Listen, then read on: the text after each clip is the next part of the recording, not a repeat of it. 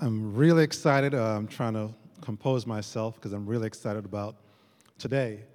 So, of course, we're celebrating Resurrection Sunday, and we're confident that Jesus is alive. Amen? Yeah. So now we're going to be looking at the events of the resurrection story, but the only way to get the full picture is to read all four Gospels. Don't worry, we won't read all four today. But the reason we need four Gospels is because the Gospels, they complement each other. And you'll never get the complete picture of Jesus until you read Matthew, Mark, Luke, and John. See, we often create these theories about, well, which Gospel do we read first? But we need to have this simultaneous connection with all four Gospels to understand what's happening. Now, there are several reasons why God gave us these Gospels. And I want us to look at three reasons why God gave us these Gospels. I'm going to go right into it. The first reason is that they provide a complete picture of Christ. Each of these authors had a distinct purpose behind why they wrote their Gospel. They emphasized different aspects of the person and ministry of Jesus. The second reason is that they enable us to objectively verify the truthfulness of each account. In Deuteronomy 19, verse 15, it says that the court of law required the testimony of no less than 2 to 3 people for something to be valid. So for something to be validated, you have to have 2 or 3 eyewitnesses. So the independent nature of the four Gospels, they might have different perspectives, the amount of detail that they share, or which events they document. But in the end, they validate that the information we have about the life and ministry of Jesus is factual and reliable. And the third reason is that they reward the curious minds. Do we have any curious people inside here? People who can't just take surface things? There's a few curious minds here, right? We gain a lot from an individual study of each gospel, but you gain more by comparing and contrasting the differences between the specific events of the accounts in Jesus' ministry. The same is true for the resurrection of Jesus Christ. The resurrection of Jesus is found in all four Gospels, but you get rewarded with the complete story by combining all four Gospels. I'm going to read Matthew 28, verses 1 to 10, and then I'll share the resurrection story within the context of all four Gospels. Is that all right?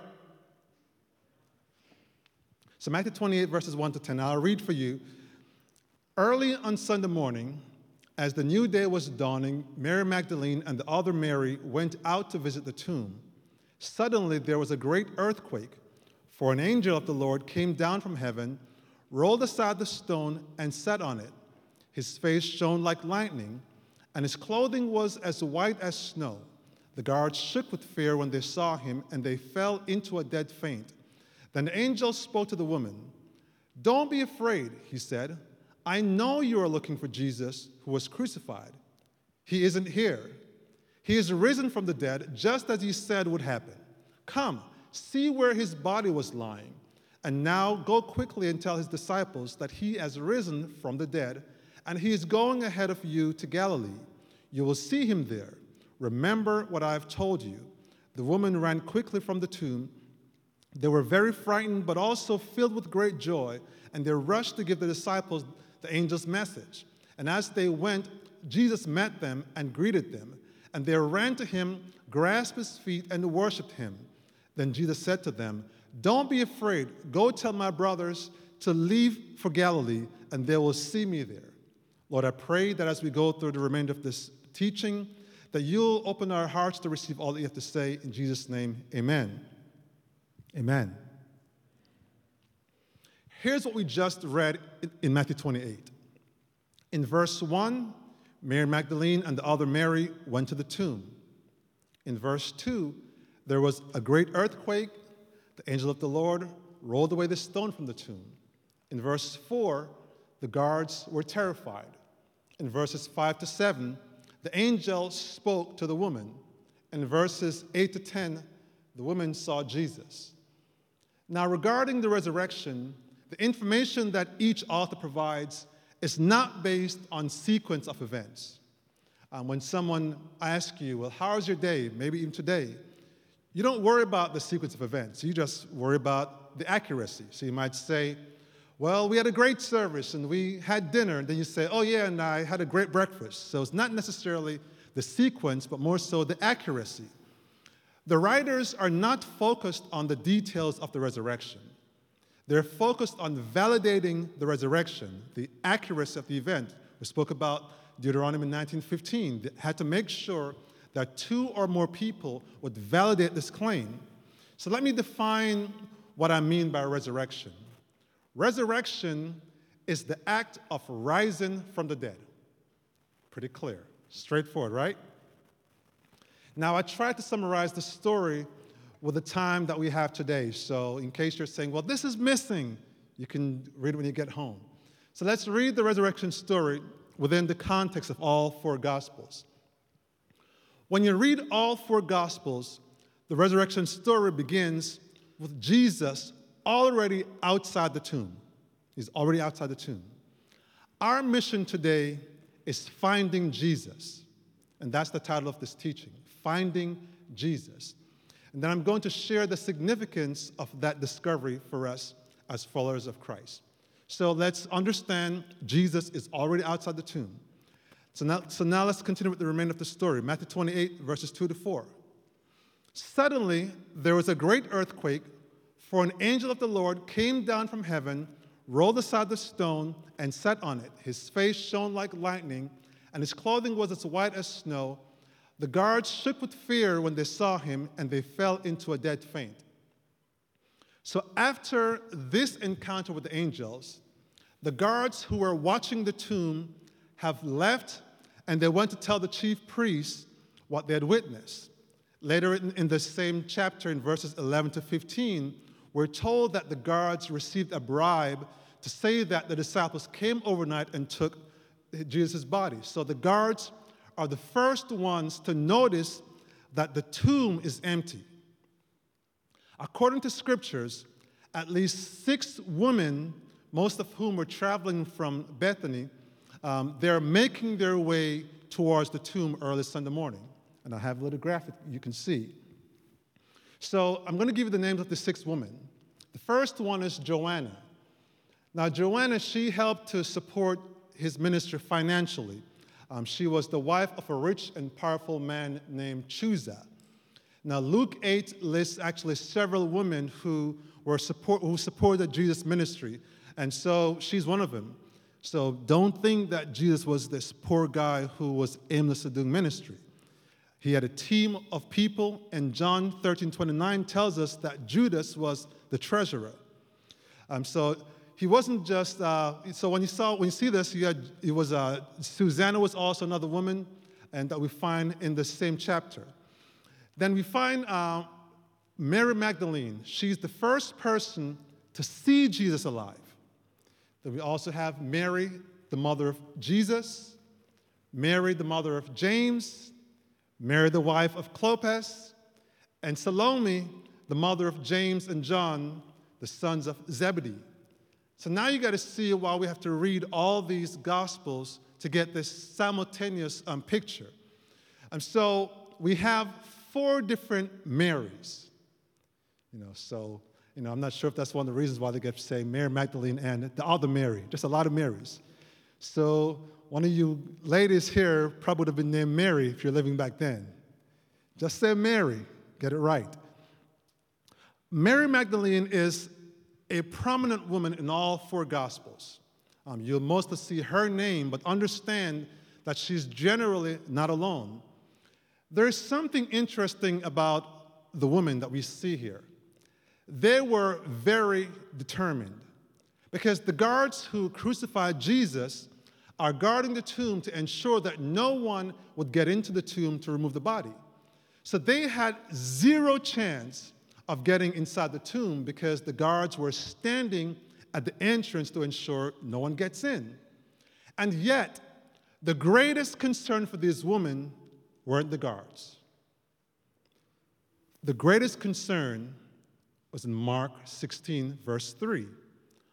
On the way, they were asking each other, who will roll away the stone for us from the entrance to the tomb? So they had a plan to get past the guards. They just needed help to roll away the stone. Now we get to John 20 in verse 1. Again, early in Sunday morning, while it was still dark, so John's giving us some context, Mary Magdalene came to the tomb and found that the stone had been rolled away from the entrance. So they're trying to figure out, how do we move the stone? Well, they get help. The stone is already rolled away. But there's one problem. Luke 24 and verse 3. But when they went into the tomb, they did not find the body of the Lord Jesus. Notice how all the Gospels give us the full story? So the women realize the stone is rolled away, the body of Jesus is gone, and the soldiers are also gone. At this point, Mary Magdalene, she runs to where Peter and John are staying in Jerusalem to let them know that the body of Jesus is gone. Do I have another slide here, right? Slide. There we go. See that pink slide, that pink arrow? So Peter and John are in Jerusalem. If you understand the crucifixion of Jesus, they were following Jesus from afar off. Because if you remember, they were trying to not just crucify Jesus, but also those who were followers of Jesus. So the other disciples were afraid, and they went back to Bethany. If you remember in John, they were concerned initially when Jesus was saying, let's go back to Jerusalem, or at least to Bethany, to take care of Lazarus. So they didn't want to go there. So these guys are now back in Bethany. Maybe they're staying close to where Martha was. While Mary Magdalene runs to tell Peter and John, some of the other women are returning to Bethany. They first stopped in the city to report what they had seen to Clopas, one of the disciples. And Clopas, if you remember, he was one of two disciples that were actually walking on the way to Emmaus. So that's why his name is so important. So more than likely, Mary, his wife, went with others to visit Clopas in the city. Now let's pick up the story where Mary Magdalene arrives to where Peter and John is staying in Jerusalem. When Mary Magdalene told Peter and John, they did not believe. John 20, verses 3 to 10. Peter and the other disciple started out for the tomb. So this other disciple is actually John. They were both running, but the other disciple outran Peter and reached the tomb first. He stooped and looked in and saw the linen wrappings lying there, but he didn't go in. Then Simon Peter arrived and went inside. He also noticed the linen wrappings lying there, while the cloth that had covered Jesus' head was folded and lying apart from the other wrappings.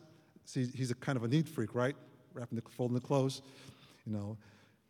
I guess you guys should always make your bed. Then the disciple who had reached the tomb first, talking about John, also went in and he saw and believed. See, before they didn't believe. Now they believed. For until then, they still hadn't understood the scriptures that said Jesus must rise from the dead. Then they went home. Notice what's happening in our story.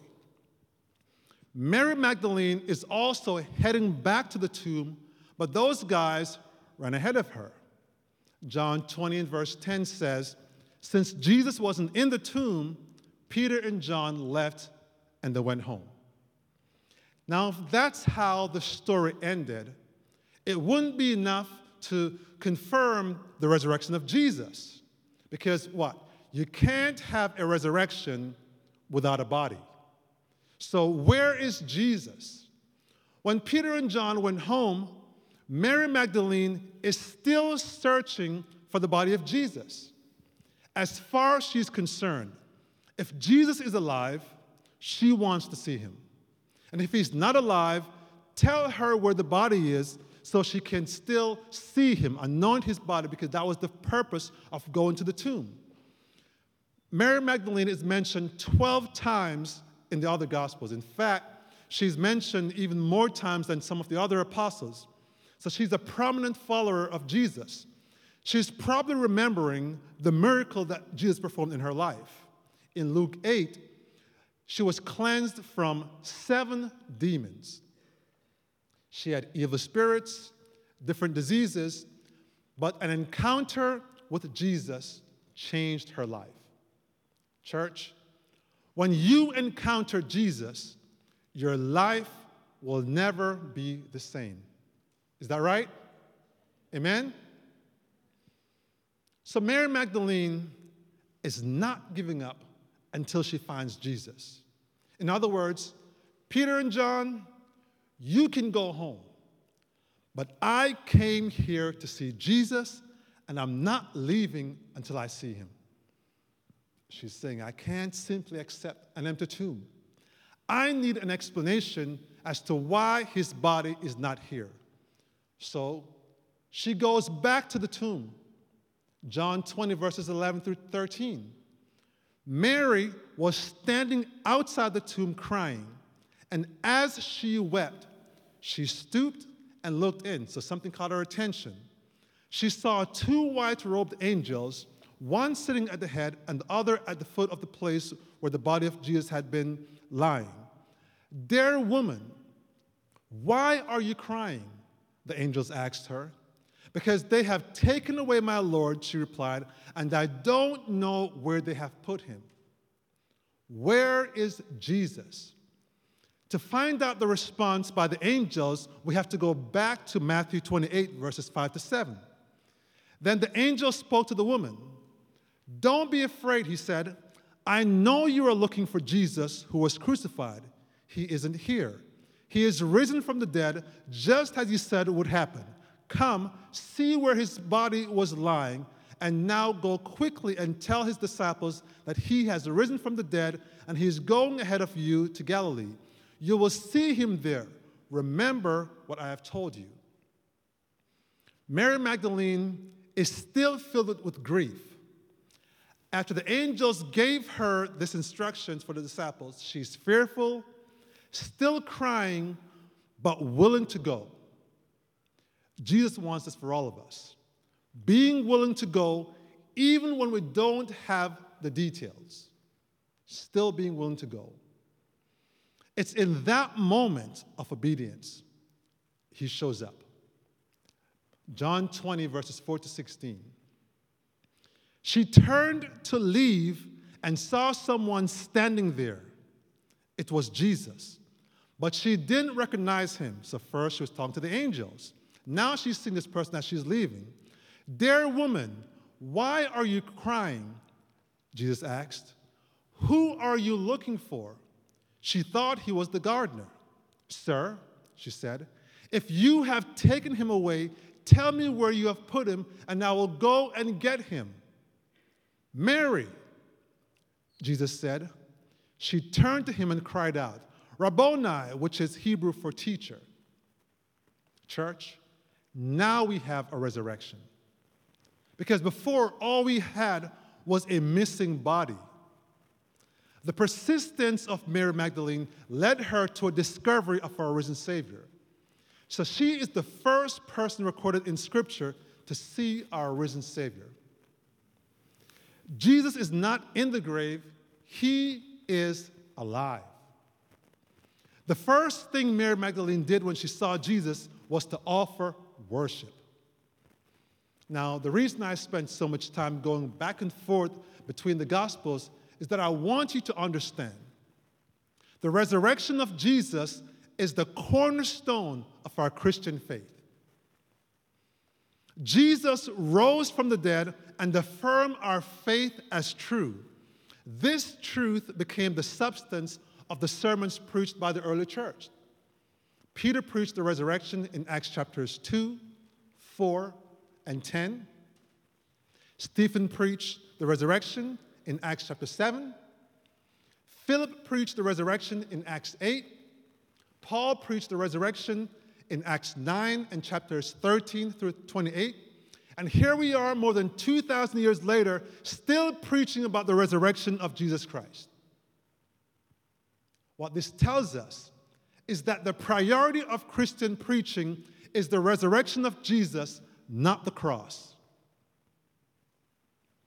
I know we have crosses in our buildings, and maybe you have a cross like me at home, in your homes. I have several. Maybe you even wear a cross around your neck. And I know we have a lot of great songs about the cross. Yes, the cross is the fundamental to our faith because it's the vehicle for the atonement of sins. But Scripture is clear, just before you guys try to cancel me. 1 Corinthians 15, verses 14 to 7. And if Christ has not been raised, then all our preaching is useless and your faith is useless. And we apostles would all be lying about God, for we have said that God raised Christ from the grave. But that can't be true if there's no resurrection of the dead. And if there's no resurrection of the dead, then Christ has not been raised. And if Christ has not been raised, then your faith is useless and you are still guilty of your sins. But we know that we're free from the guilt of our sins according to 1 John 1 and verse 9. If we confess our sins, he is faithful and just to forgive us our sins and to cleanse us from all unrighteousness. As you can see, if there's no resurrection of Jesus, if no one sees the risen body of Jesus, everything about our Christian faith falls apart. There are so many reasons Jesus rose from the dead, but he also rose to show us compassion. Isaiah 30, verse 18, it was prophesied, "Yet the Lord longs to be gracious to you. Therefore, he will rise up to show you compassion, for the Lord is a God of justice. Blessed are all who wait for him." We were chosen by God to be the recipient of his compassion. So here's a reminder for all of us. Compassion moved Jesus to tears. When Jesus came into Jerusalem on the first Palm Sunday, we talked about it last week, as he came to the Mount of Olives, he paused along the road and wept over the city. Luke 19, verses 41 to 42. As he approached Jerusalem and saw the city, he wept over it and said, "If you, even you, had only known on this day what would bring you peace, but now it is hidden from your eyes." Jesus desires for no one to die in their sins, and yet so many people rejected him. And even today, even now, we see so many people reject the risen Lord years and years throughout history. John 1, verse 11, "He came to that which was his own, but his own did not receive him." After the sin of Adam and Eve, there has been this longing in the heart of God to be gracious to us. He has this longing to express a grace that cannot be earned. So God sent his Son, but he was rejected by humanity. Even with this rejection, God still desires to rescue us, to offer us forgiveness. There is this never-ending desire to show us compassion, and even while we're rejecting him, he's still saying, "No, I'm here, I'm sending my Son for you." Romans 5, verse 8, "But God demonstrates his own love for us in this: while we were still sinners, Christ died for us." The human condition is sinful. We do bad things, we think bad things, we say bad things. Our sin nature makes it impossible for us to be reconciled with God. So we need a compassionate Savior, and his name is Jesus. God, knowing our dilemma, he sends Jesus to die on the cross for us. But when he came, we said, nope. So Jesus is weeping over the city, and the question on his mind is the same on our minds today. How could you not want what's best for you? How could you not want to be reconciled with your Creator, to receive the forgiveness of sins? Jesus came to offer his life that we may have life and have it more abundantly. But more importantly, that we might have life and have it eternally. Not only did compassion move Jesus to tears, but compassion moved Jesus to endure suffering on our behalf. Jesus was crucified at a place called Golgotha. It was right outside the walls of Jerusalem. You might hear some refer to it as Calvary. You guys hear that before, Calvary? We sing songs about Calvary. We also sing about on a hill far away, stood an old rugged cross. You guys know those hymns? Okay. You guys always make me feel like I'm an old man. So I should never talk about hymns anymore, huh? Golgotha means place of the skull. Now here's a picture of this place. This is what it looks like, but I also want you to see this artistic rendering. Notice the projections of the rock and how it looks like the face of a skull. This is where Jesus was crucified. His crucifixion was marked by suffering and was intended to be a slow and painful death. Historically, many people died from the floggings they received even before they were crucified. The Bible tells us that Christ was so severely flogged and beaten that he was unrecognizable. It was prophesied, Isaiah 52:14. But many were amazed when they saw him. His face was so disfigured he seemed hardly human. And from his appearance, one would scarcely know he was a man. So Christ was tortured for us, and he did it willingly. The compassion he had for us caused him to endure shame and suffering.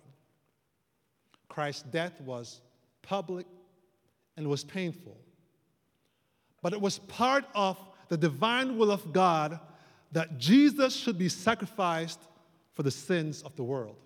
How do we know this? Isaiah 53, verse 10. Yet it was the Lord's will to crush him and cause him to suffer, and though the Lord makes his life an offering for sin, he will see his offspring and prolong his days, and the will of the Lord will prosper in his hands. Why did Jesus have to suffer this way? Why such a brutal crucifixion? And after all, they could have hung him or they could have cut off his head. And yet he was beaten to where you couldn't see his face. Well, we've already established that man is sinful and deserves condemnation. But in God's gracious provision, he put in place a sacrificial system called the Old Covenant. You guys have heard of that before? Yes? Yes? Thank you. So the Old Covenant, the Old Testament, we read from Genesis through Malachi. In the Old Covenant, forgiveness of sins was temporal. The guilty sinner needed to offer an innocent lamb repeatedly for the atoning of sin, the atoning sacrifice. The exchange of an innocent lamb for a guilty sinner. We have an innocent lamb. My wife often says that she, doesn't like to eat animals that look, so beautiful. Well, too bad, because I'm cooking lamb today.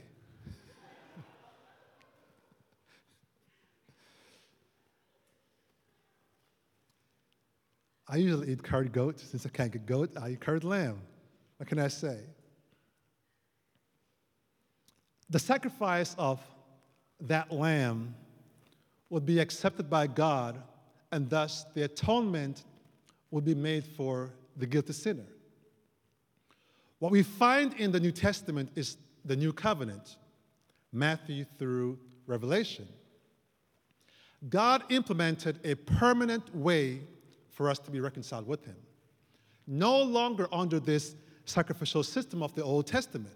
So God offers his son to die on the cross as the Lamb of God. If we put our faith and trust in Jesus, we can have our sins forgiven. So Jesus became the great exchange, his sinless life for our sinful lives. But if Jesus traded place with us, many would argue that it was simply a noble deed.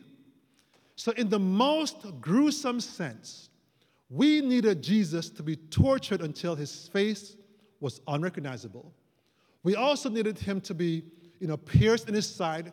We needed him to be nailed to a cross and be buried in a borrowed tomb just to prove he was the Son of God. But most importantly, we needed Jesus to rise on the third day. Jesus is the only one who can offer what we needed to receive our forgiveness. If we go back to the I am statements that we discussed in our last series, each statement was intentional and tied to a significant cultural moment. Let's just look at those statements again. 7 I am statements that we have. I'm the bread of life. We remember that, right? Christ fed them bread. I am the light of the world. I am the door. I am the good shepherd. I am the resurrection and the life. I am the way, the truth, and the life. I am the true vine. All these statements were tied to a cultural moment. The crucifixion of Jesus took place during Passover week. Part of the Jewish celebration is a Seder meal. You guys know about Seder meal? As you can see, the Seder meal. One of the staple in the Seder meal, as you guys are making fun of me, is lamb shank. People were sacrificing lambs for the atonement of sins, and then they used the lamb shank to prepare the meal during the Passover. Look at the intentionality of God. At the exact moment that Jesus was being crucified, the Passover lambs were being sacrificed on the Temple Mount a few hundred yards away. Think about that. Remember how Jesus waited until the Feast of the Festivals? We talk about how he was in the Temple Mount and they had all the candelabras with the lights. And he waited until they had all these lights and says, I am the light of the world. Remember we talked about that in the series? Now God orchestrates this moment on Good Friday for his son to be crucified. Being crucified during the Passover celebration. But at the same time, the innocent lambs are being crucified. This was God's way of saying, you've been doing things through the lens of the old covenant. You're offering your own lambs for forgiveness. That was a temporary plan. God was saying, stop what you're doing. He's saying, stop. John 1:29, behold the Lamb of God who takes away the sins of the world. Jesus is the ultimate lamb, the eternal sacrifice that you needed. That's what God was saying to them. 1 Corinthians 5 verse 7 says, Christ, our Passover lamb, has been sacrificed for us. So Jesus is our Passover lamb. Here's what I want you to understand. The resurrection of Jesus proves that Jesus had power over death. He was rising with power to show compassion as this triumphant moment for every believer. Acts 2, verses 23 to 24. But God knew what would happen, and his prearranged plan was carried out when Jesus was betrayed. With the help of lawless Gentiles, you nailed him to a cross and killed him, but God released him from the horrors of death and raised him back to life, for death could not keep him in its grip. In other words, although Jesus was crucified as our Passover lamb, there's nothing to worry about because God prearranged everything.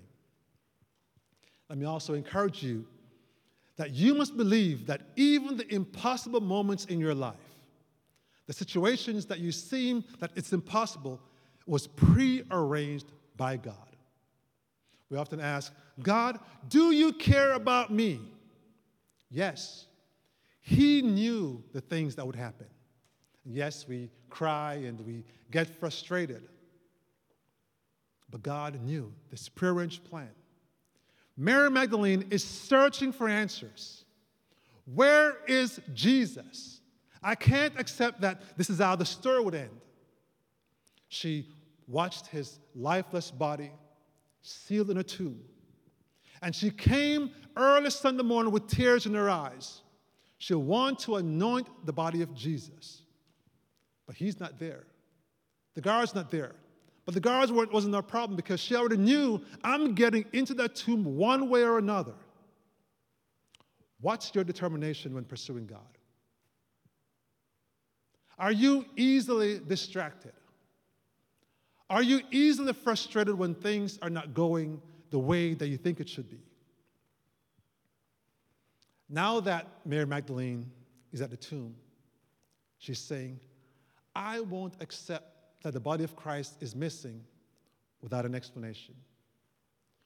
Where is Jesus? Peter and John have gone home, but Mary Magdalene says, I can't leave here like this. That might have been your story. You had an experience with Jesus, but now you can't, see him in this situation. You're wondering, where is Jesus? But you're saying, no, I can't give up. I refuse to give up. You remember barely hanging on to your faith, tears in your eyes, because you're not seeing the results that you want. And just when things seemed hopeless, just when it seems like God's prearranged plan was a failure, that moment when you're about to accept, like, maybe this is how life is supposed to be, you turned around like Mary Magdalene because you heard your name. Mary! It's Jesus calling your name. The moment when you're about to give up, you waited long enough to find who you've been looking for. Mary Magdalene fell to the floor and she offered worship. She's found the risen Savior, and his name is Jesus. Let me remind you that Jesus wants us to have a supernatural experience with him. What effect does the resurrection of Jesus have on your life? What is the posture of your heart? Is Jesus your priority? See, it's impossible for us to celebrate Easter and not be moved by the resurrection of Jesus Christ. Some might view Easter as another holiday, gather with friends and families, and maybe you go to the Easter egg hunt. But Matthew 28 tells us that Easter is an earthquake with a stone rolled away from the tomb. See, a man who is supposed to be dead is no longer in the tomb. The resurrection of Jesus gives us a glimpse of a new world, a world where physical death is not the end, where injustice is made right, and where an innocent suffering is vindicated by the interruption of a powerful God. In a few moments, we're going to be having communion. I invite the worship team to come forward. The angel of the Lord came down as one final act to demonstrate that God has just interrupted death. So if you're living in sin, Christ wants to interrupt the way you've been living. Will you trade in your way of living for the righteousness of God? Seeing these women traveling 2 miles, they weren't sure what to expect. Maybe you're here and you don't have the relationship with Jesus we're talking about. You're not saved. You're not a Christian. And you're saying, well, what's going to happen when I get saved? Well, these women, they didn't know what's going to happen. But they took a leap of faith and saying, just maybe when I get to the tomb, the very least I could anoint the body of Jesus. But when they got there, the body wasn't there. And Mary Magdalene is saying, well, the body's not there, but if the body's not there, then something happened. And I'm saying to you the same thing. If you put your trust in Christ, you may not feel like something is happening in the moment. But over time, you see a difference in your life. For some of us, and maybe the rest of us, who might say, well, I'm a Christian. But I'm sure that there have been moments in our lives where we're wondering, God, will you show up? That was the question. Where is Jesus? I'm here to encourage you that if you stay there long enough, you'll find who you've been looking for. Amen? Let me pray for us. Lord, we're just grateful for your word that reminds us that even though this lifeless body was placed in a tomb, Sunday morning, you sent angels to open the tomb, not to release you, but to open the tomb so they could see that Jesus is alive.